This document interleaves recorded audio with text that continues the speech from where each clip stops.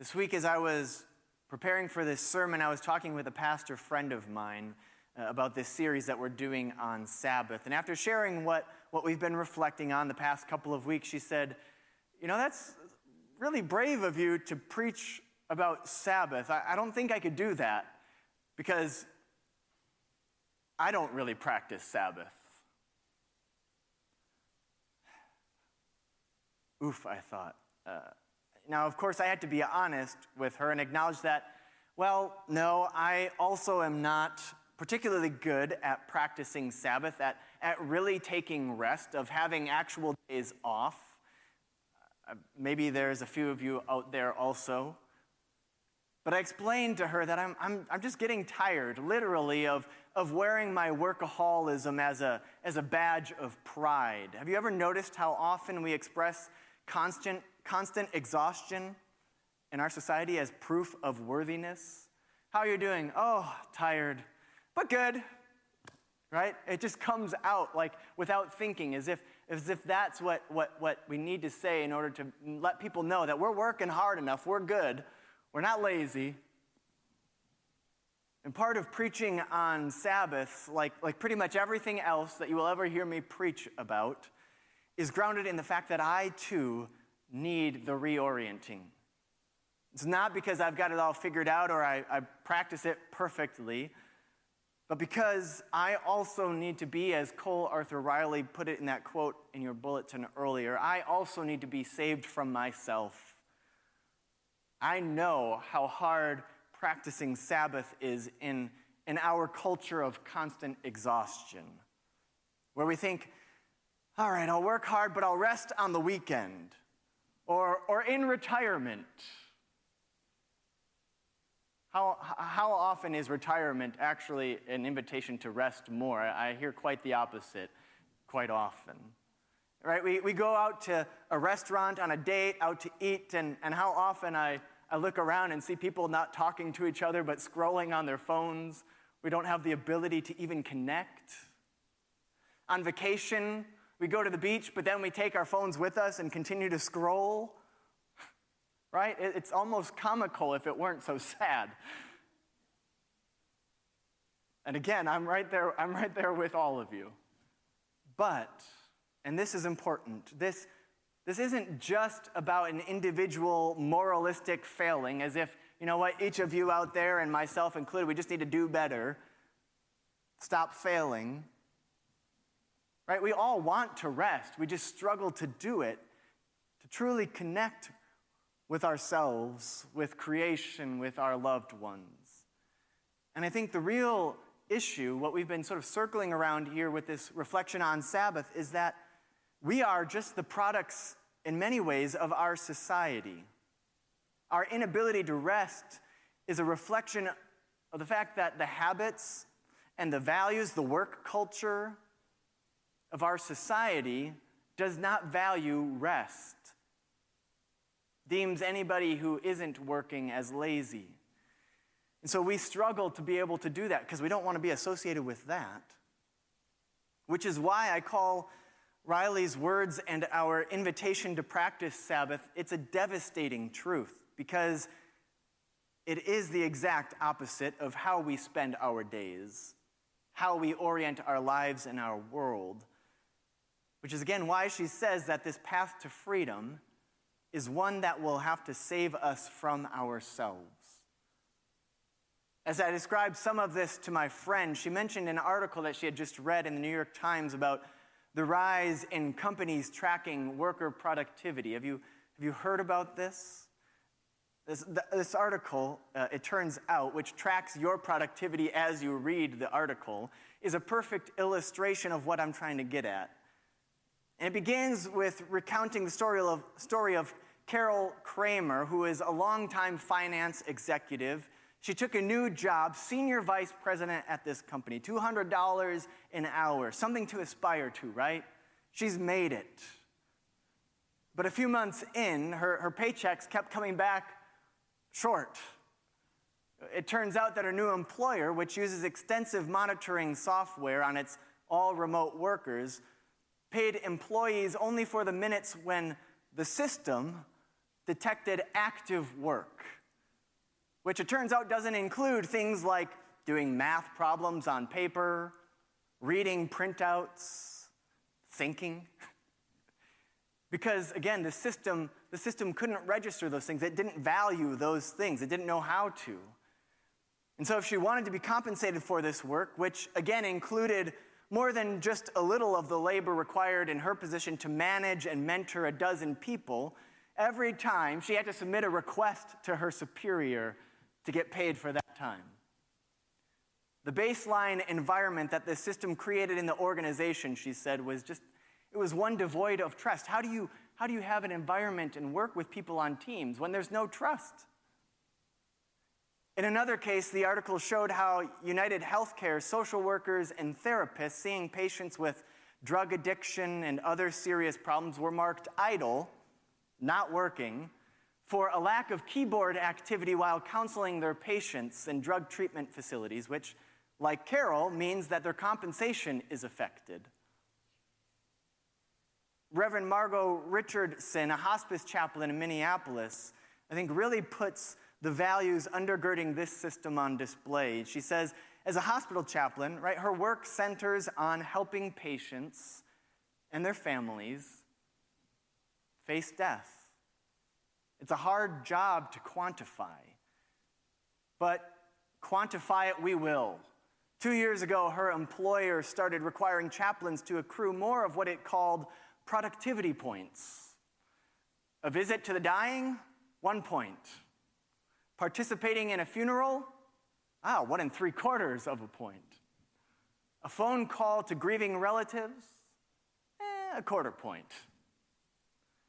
Which left the chaplains scrambling and in a perpetual dilemma, right? Do I see the patients who earn me more points so I too can earn a living?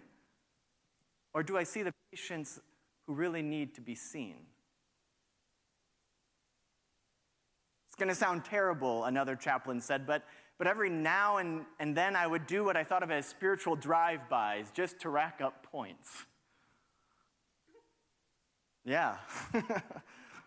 Such worker productivity trackers they're new to higher paying white-collar jobs, but they've actually been used for a while now by large corporations like Amazon and Kroger, UPS, and others to track their millions of drivers, their cashiers. Actually, 8 out of 10 of the largest private U.S. employers use these employee productivity trackers, basically reducing millions and millions of American citizens, of humans, to human robots, right? Whose value is reduced not only to their production, but to what the system deems work. Or I should say, by what those creating that system deem valuable, deem work. And this is key because no system is neutral. No economic, no judicial, no political system. No system is neutral, and it's biased toward those holding the power within it to shape it. As these stories and others from that Times article make clear, such time-tracking software is warping, is degrading the foundations of time and trust in people's lives. Even more, every day that we live within these kinds of systems, they shape, they warp how we see, how we value and treat others, even outside of work. It infiltrates our families, our relationships, how we view others in our community. They shape our future. They shape what's possible without even realizing it. For 3 weeks now, this series on Sabbath, again, we've been reflecting on how in Scripture, Sabbath represents a vision for our lives and for the structuring of our world such that there is enough for everyone to flourish. Sabbath calls forth, it invites us to imagine systems that uphold the inherent dignity of every person, as well as of creation itself. A world where everyone belongs, where everyone has enough to eat, to drink, enough love, enough dignity, enough respect, enough care. And no one person's having enough comes at the expense of another's. That's the vision that our faith calls us to imagine and live toward. And then articles like this one sort of smack us upside the head with the very different reality in which we live. The reality that our lives, our communities, our world are largely structured around the exact opposite of these things. Rather than a world grounded in a vision of abundance that is predicated on uplifting the common good as a baseline, on mutuality and equity, on everyone having enough, the systems that structure our world so often are grounded in corporate greed and power. Those are the ones pulling the levers and making the decisions, in maximizing the bottom line for a few elite while infusing millions of the rest of us with this sort of anxiety about whether or not we'll have enough, or perhaps what we will sacrifice in order to make whatever we deem to be enough. Will we sacrifice a marriage? Will we sacrifice being more a part of our kids' lives? Serving the community? Friendships? Joy, delight? It turns out that those things that usually get sacrificed are actually the things that truly matter. Sabbath and our ancient faith tradition call us to continually be reminded that God has delivered us from such a world, from such practices and systems. And this is exactly what's taking place in our readings from the prophet Isaiah in the Gospel of Luke.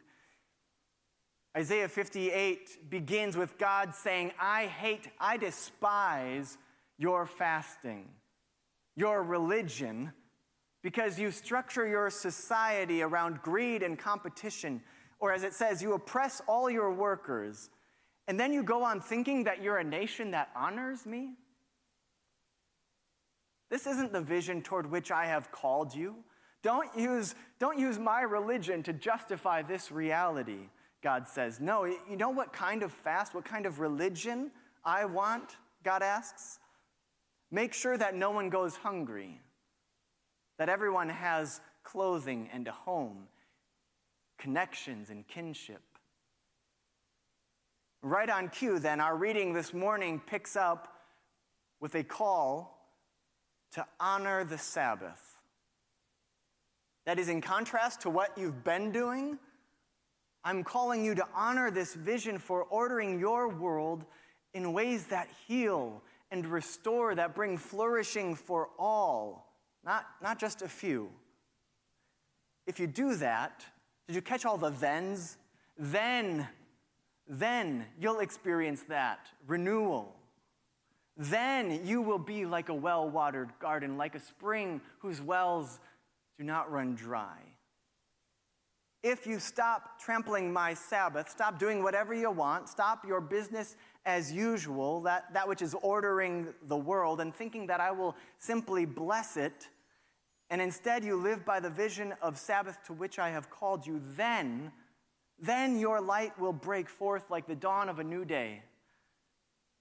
Then you shall be known as repairers of the breach, the restorers of streets that are inhabitable, that are livable.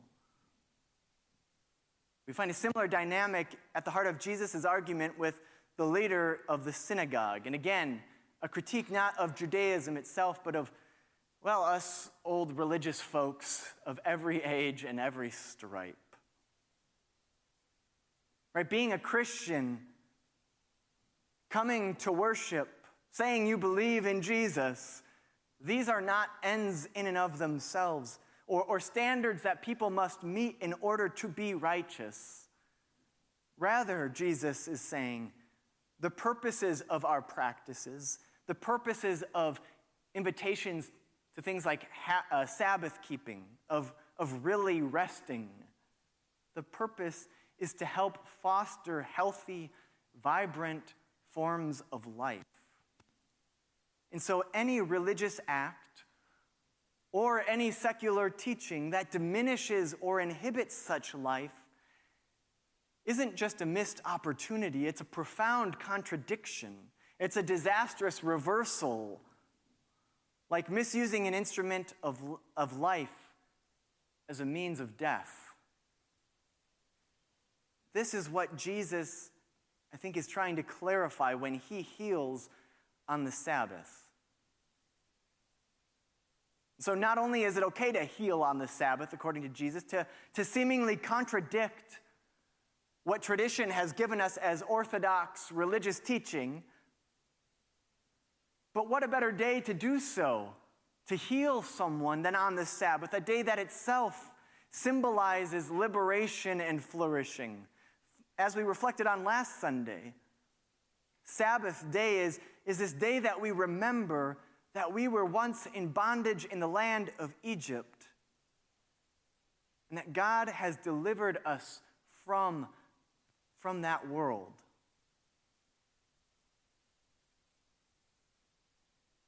The invitation of Sabbath, the challenge that it sets before us, is to recognize the dissonance between the vision of liberation and flourishing toward which our faith beckons us,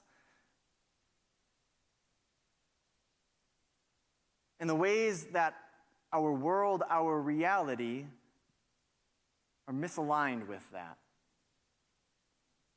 It's to have the courage to go beyond partisan blaming, bickering, to recognize where the systems and rhythms and values of our world, like this employee tracking system is just one example, where they are eroding the foundations of flourishing.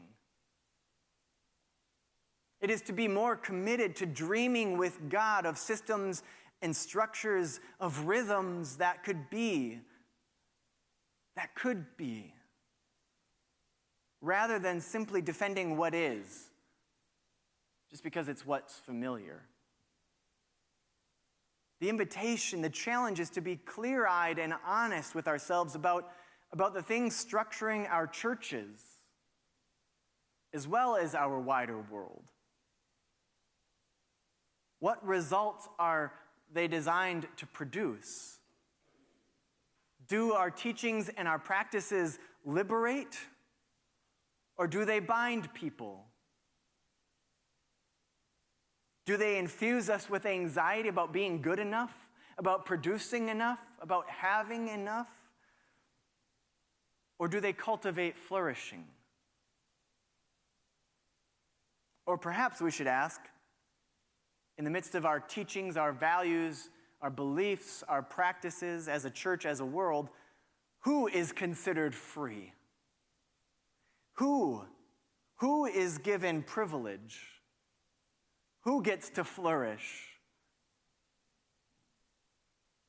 And who doesn't? Because again, for all of our rhetoric about American and Christian exceptionalism, we are not the promised land. We need to be mindful ever, always, of this reality. For in order to get there, we must go beyond simplistic moralism, again, that only blames individuals for their circumstances, and focus on the larger picture. So may we, friends, may we honor this vision of Sabbath indeed. May God grant us the courage, the ability to perceive this dissonance, these contradictions, and may God give us the resolve to dream a new world into being for our healing and flourishing, for the healing and flourishing of all the world.